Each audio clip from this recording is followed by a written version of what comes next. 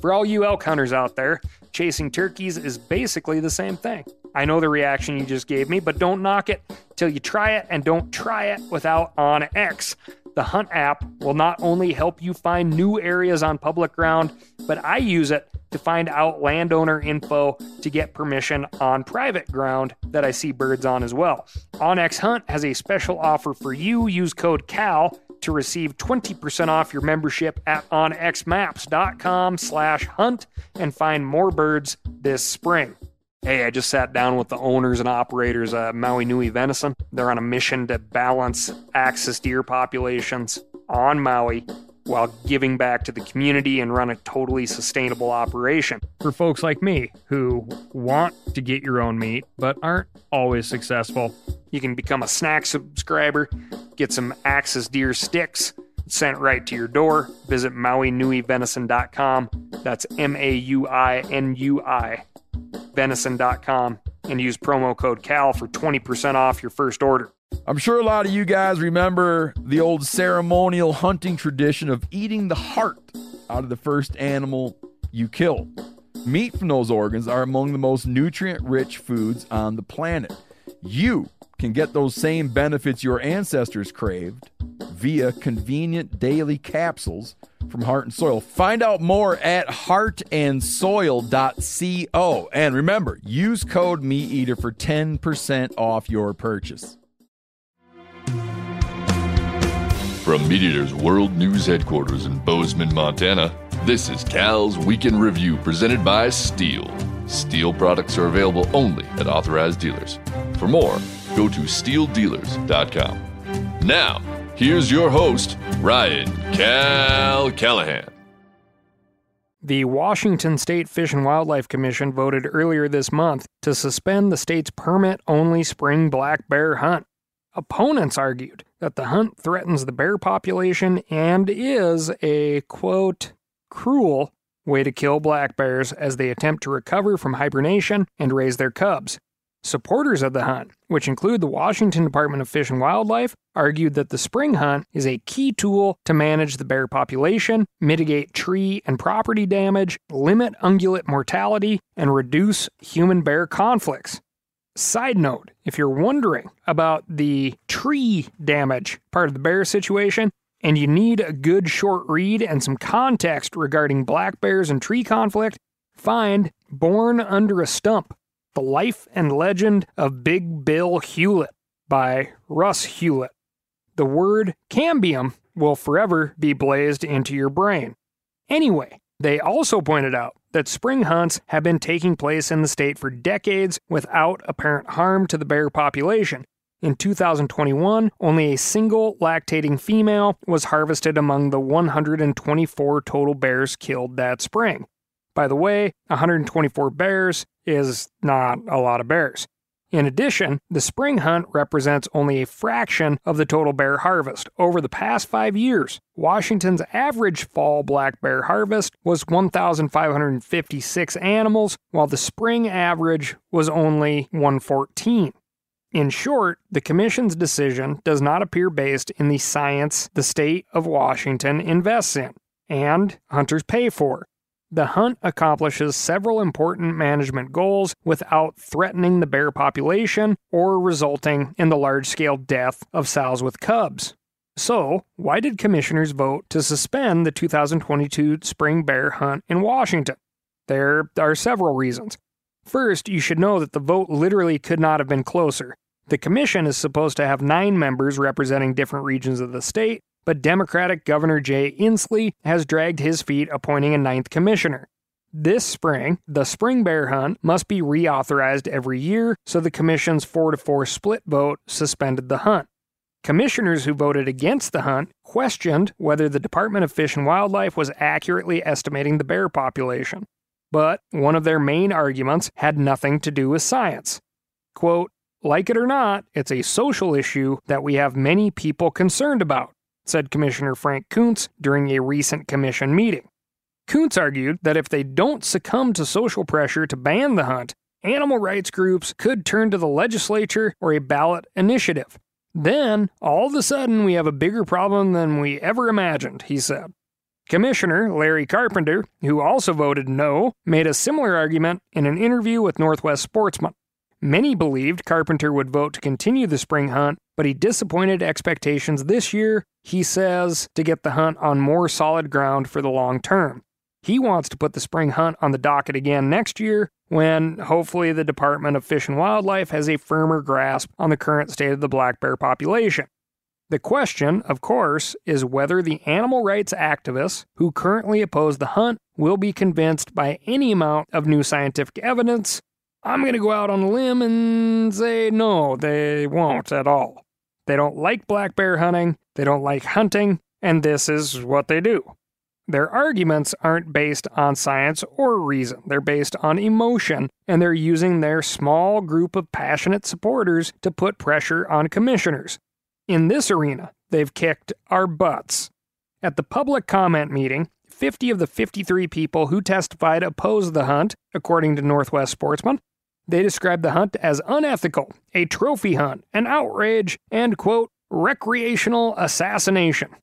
In light of this overwhelming public opposition, it's no wonder the commission voted to suspend the hunt. Maybe it goes without saying, but the hunting community has to do better. We need to show up to these commission meetings, we need to contact our representatives, and we need to stop assuming that the anti-hunting lobby will ever be satisfied with anything but a total hunting ban.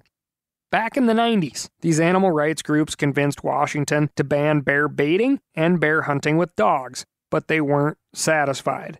Now, they're going after bear hunting altogether, and they're picking the spring hunt as their first easy target. It's possible the commission votes to reinstate the spring hunt next year. I hope they do. The North American model of wildlife conservation is one of the greatest conservation success stories in history, and it's been largely driven and funded by hunters and anglers. Waterfowl, turkeys, mule deer, and black bass thrive today thanks to this model. Keep track of your state's wildlife commission meetings, and when the time comes, tell that story. Explain why many of America's most iconic animals owe their survival to the outdoor community, and when providing testimony at your commission meeting, which I know you will do, be prepared and practiced to succinctly state why hunting is important to you, your community, and how you utilize the animals you kill when you are fortunate enough to connect with one. My experience at meetings like this is that non-hunters assume that every time a hunter hits the woods, an animal dies. A little context on how much time in the woods is needed on average to bring something home is helpful, especially when you are filling up the vehicle and buying groceries in the small communities that border your favorite locations.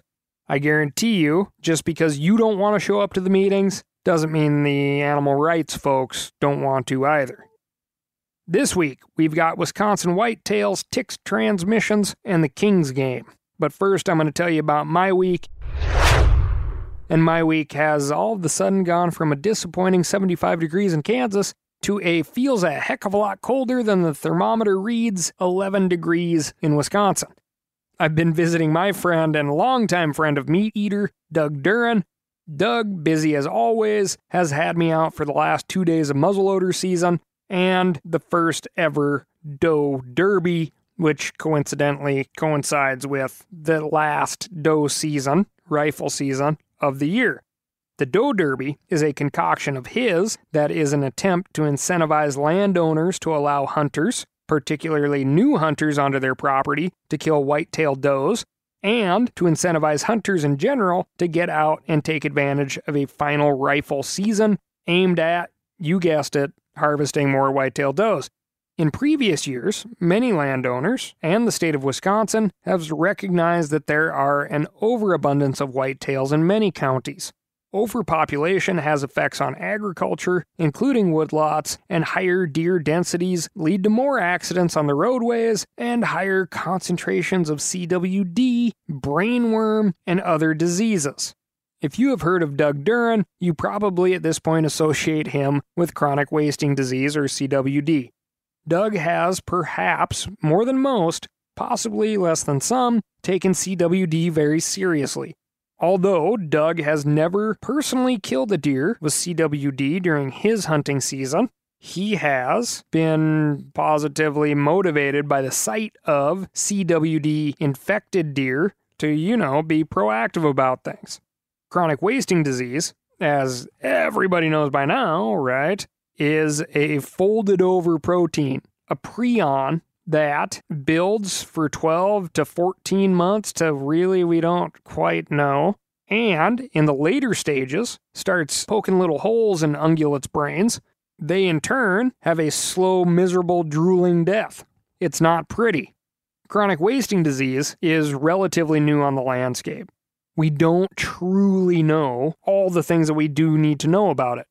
Speaking with a local biologist for the Wisconsin Department of Natural Resources, their stance is, help us out by participating in voluntary CWD testing of your deer. A negative test result or a non-positive test result is just as important as a positive test result. What they're trying to do is they're trying to understand how CWD spreads, at what rate, in what age of animals is it most prevalent, and they need your help to do it. Keep in mind, you could take chronic wasting disease and think about it in terms of COVID. Not a darned person on the planet loves to be told what to do. The word mandatory, be it quarantine or face masks or that super scary word vaccine, sounds very good with the word mandatory in front of it, or behind it, or associated with it in any way. However, voluntary is a good thing. And right now, with chronic wasting disease, before it possibly spreads to humans or other animals such as cattle that consume the exact same grass that an infected deer could cough up prions onto, just so you know that I'm not, the preacher, but also part of the choir, I guess. The deer that my girlfriend shot on the last day of Montana hunting season, we turned in the head to Montana Fish and Game. They tested for CWD, and we just got a negative or non-positive test result on that animal. So, we're harvesting deer in a zone that is not known for CWD, but we are hunters who care about the resource. It's very easy for us, and for all of you truly, to turn in a head or a set of lymph nodes to add to the information surrounding chronic wasting disease. We're citizen scientists. Science rules. Hunting is conservation, remember? Anyway, moving on. Scientists at Yale University have developed a new vaccine against ticks that's been successful in early testing on guinea pigs. Now, if you don't own a guinea pig, this still applies to you. You might think I'm being sort of imprecise here, because, shouldn't it be a vaccine against tick-borne diseases, not the ticks themselves? If we need something effective against a tick, isn't that what the flea and tick collars we get for dogs are for? But that's the extremely smart thing about this vaccine. It is actually targeting compounds in the saliva of the ticks rather than any of the specific diseases that the saliva carries. Sort of like shutting down a road rather than trying to disable all the specific cars on that road. This is a good approach because ticks carry a lot of different diseases. You have likely heard of or even contracted Lyme's disease. I have. Rocky Mountain spotted fever, or the dreaded alpha-gal syndrome, which makes you violently allergic to red meat.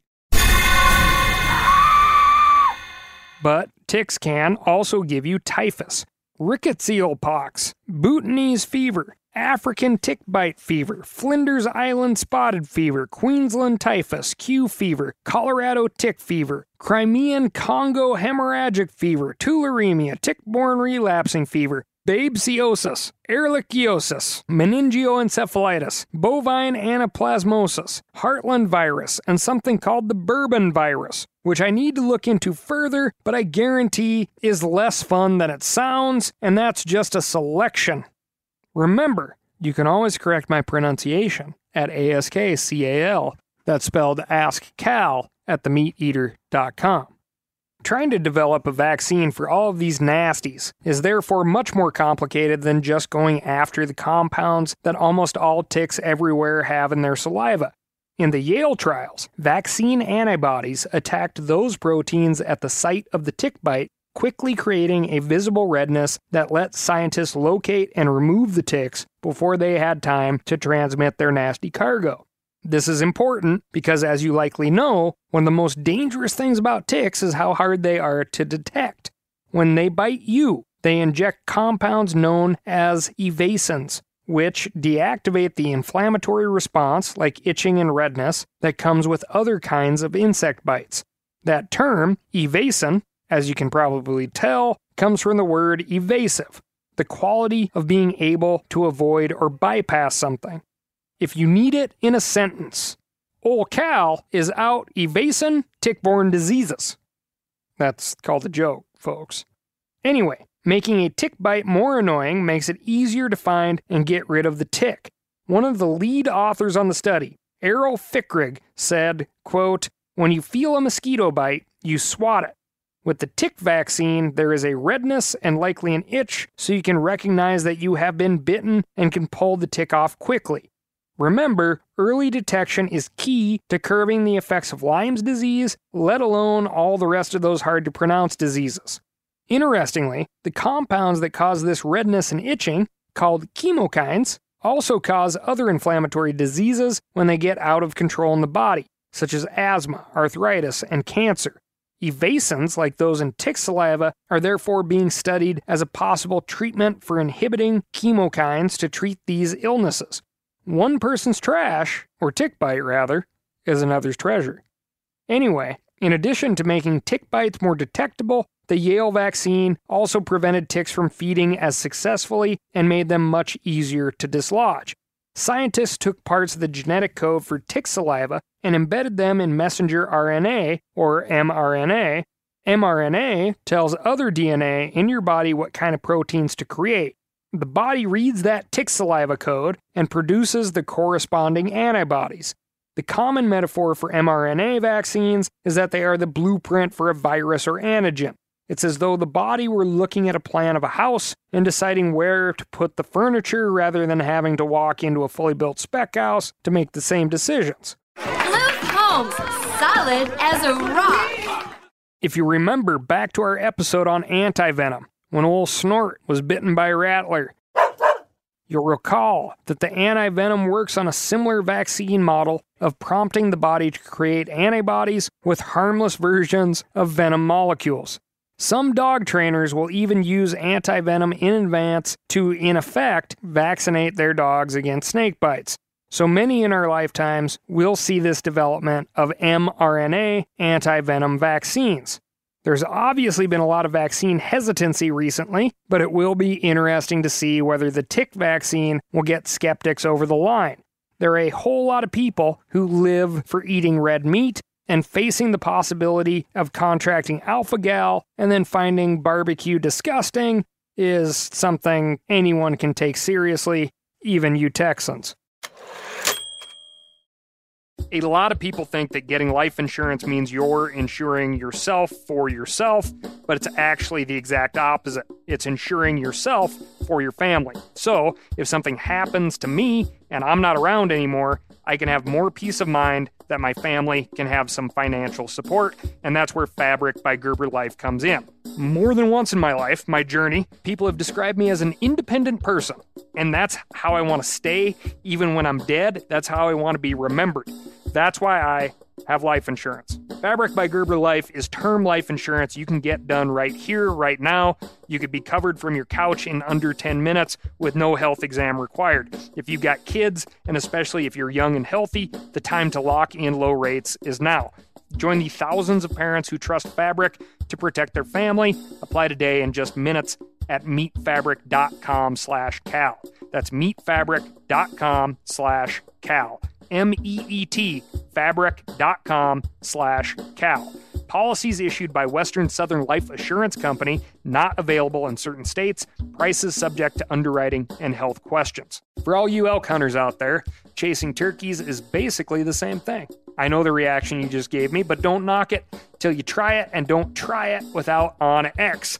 The Hunt app will not only help you find new areas on public ground, but I use it to find out landowner info to get permission on private ground that I see birds on as well. OnX Hunt has a special offer for you. Use code CAL to receive 20% off your membership at onxmaps.com/hunt and find more birds this spring. Now, a lot of you guys are familiar with the old hunting tradition of eating, some organ, the heart or a chunk of liver off the first animal you kill. I had that when I was a little kid, and it was a big deal. Organ meats were always prized by frontier people who knew the importance of getting a lot of different minerals and nutrients. And, as often is the case, those guys were onto something, because organs are among the most nutrient-rich foods on the planet. And you can get the same benefits your ancestors craved via convenient daily capsules from Heart and Soil, made exclusively from regeneratively raised, grass-fed, and finished cattle. Heart and Soil's unique freeze-drying process means all those important nutrients are trapped in, ensuring you experience every one of the benefits of nature's superfood in a clean, convenient, taste-free capsule. Find out more at heartandsoil.co. And make sure to use code MeatEater for 10% off your purchase. That's heartandsoil.co. Use the code MeatEater. Over to the tea and crumpets desk. The National Trust in the UK has banned the practice known as trail hunting on all of its land, almost 620,000 acres across England, Wales, and Northern Ireland. Trail hunting is what people invented after fox hunting was banned in the UK in 2004. Instead of chasing a real fox, a rag soaked in fox scent is dragged along a course. The dogs follow the scent, and hunters on horseback in very specific outfits chase the dogs and blow a horn and do all the things that you see in old cartoons, which, approximates the original hunt as best they can. That likely sounds pretty harmless to you, and you might wonder why it would be banned. Well, earlier this year, the head of Britain's main fox hunting organization was caught leading webinars teaching people to pretend to be trail hunting while actually hunting live foxes. That's right, they're still learning what the internet is. This corroborated the claims of anti-hunters who said that trail hunting had always just been a smokescreen for illegal fox hunts, which in turn led to the trail hunting ban on National Trust lands. We talked about fox hunting around this time last year because Boxing Day, the day after Christmas, is traditionally the biggest fox hunt of the year. In that episode, we talked about another smokescreen fox hunters had been using, toting along a falcon, because hunting foxes with falcons is legal in the UK, and it should be because raptors are extremely cool. However, folks even use this as another loophole to just chase foxes with horses, which equated to even more bad publicity. And no matter what you think about hunting foxes in particular, there are a whole bunch of things about this story that might make you glad to be hunting, well, anywhere outside the United Kingdom. First off, let's look at the entity that's implementing this particular ban. The name National Trust might make you think of our national parks, but in Britain, the public doesn't own any land at all. The National Trust is a private organization that has taken control of certain culturally important pieces of land, as well as certain historical buildings and objects, in order to preserve those things and make sure they never get sold off, which is a fantastic mission. But when you get right down to it, regular Joes, or I guess regular Nigels in this case, can only access National Trust land because the National Trust agrees to let them do so. This is a similar setup to all the other land that the public can access in the United Kingdom. Traditionally, large estate owners would set aside areas so that non-landowners could graze animals, cut hay, so on. And this territory is still known as the Commons. Those who use it are known as commoners. And you thought you wouldn't learn anything today. Similarly, people are able to walk all across Britain because private landowners agree to leave walking trails open. Again, this is really nice of the private landowners, and the tradition of, quote, right to roam is very, very strong in the UK, but there is no fundamental right at the bottom of it all for the public to be in those places. And throughout British history, many pieces of land traditionally set aside for commoners became more enclosed and inaccessible.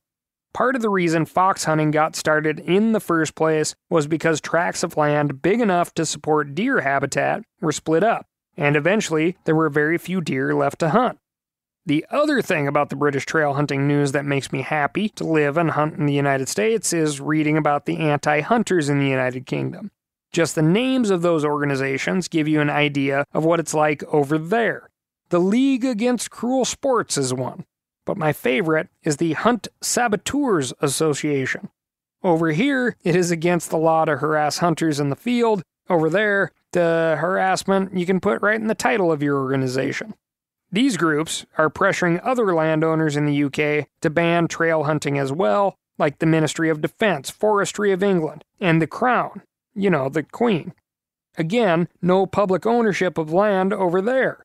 Even just finding out who owns land in the UK is almost impossible. Much of that information is a closely guarded secret. The idea of walking around with Onyx on your phone and seeing who owns what is kind of out of the question. You might be wondering why I'm going on about hunting and land ownership in Britain. Well, the first reason is that this is the time of year we traditionally pause and express our gratitude for the good things in our lives.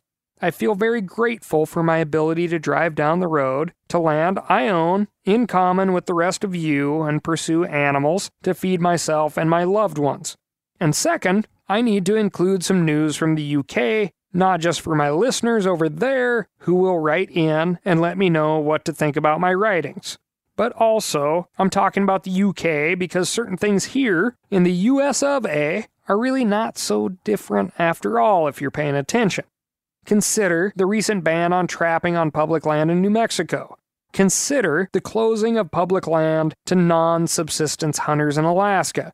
Or that Washington State bear hunt suspension we mentioned earlier. Just recently, the Center for Biological Diversity filed a lawsuit against U.S. Fish and Wildlife for expanding hunting on national wildlife refuges.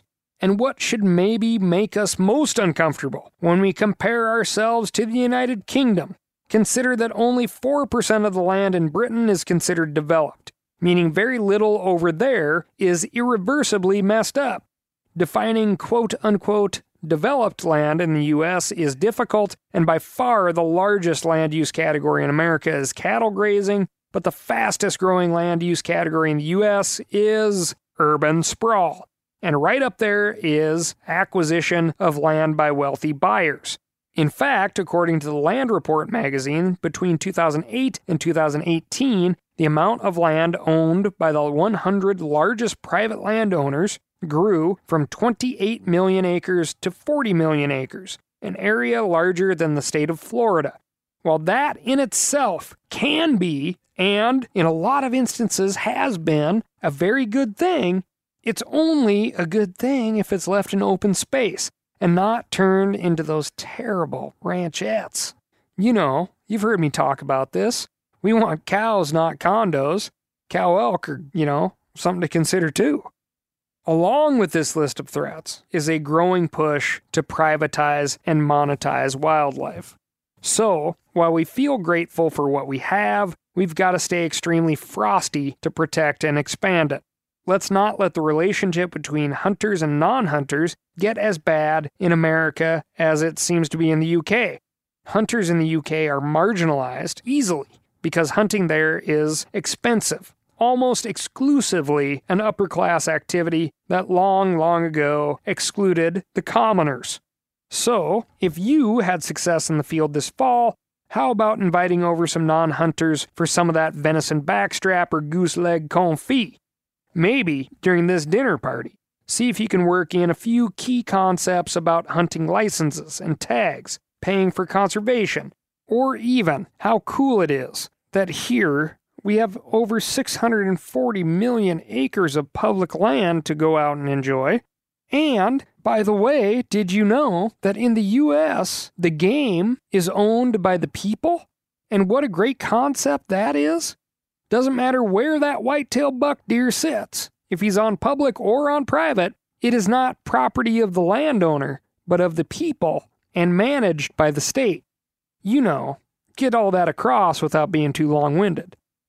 That's all I've got for you this week. Thank you so much for listening. If you have not noticed, winter has finally started to arrive, you may want to go to www.steeldealers.com and be prepared, as I am, with a clean, quiet, powerful steel battery-powered chainsaw, tosser behind your seat.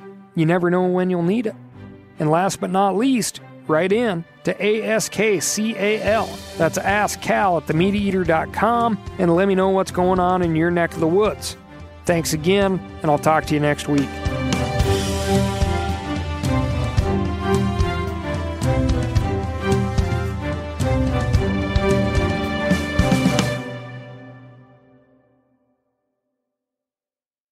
Hey, I just sat down with the owners and operators of Maui Nui Venison. They're on a mission to balance axis deer populations on Maui while giving back to the community and run a totally sustainable operation. For folks like me who want to get your own meat but aren't always successful, you can become a snack subscriber, get some axis deer sticks sent right to your door. Visit MauiNuiVenison.com.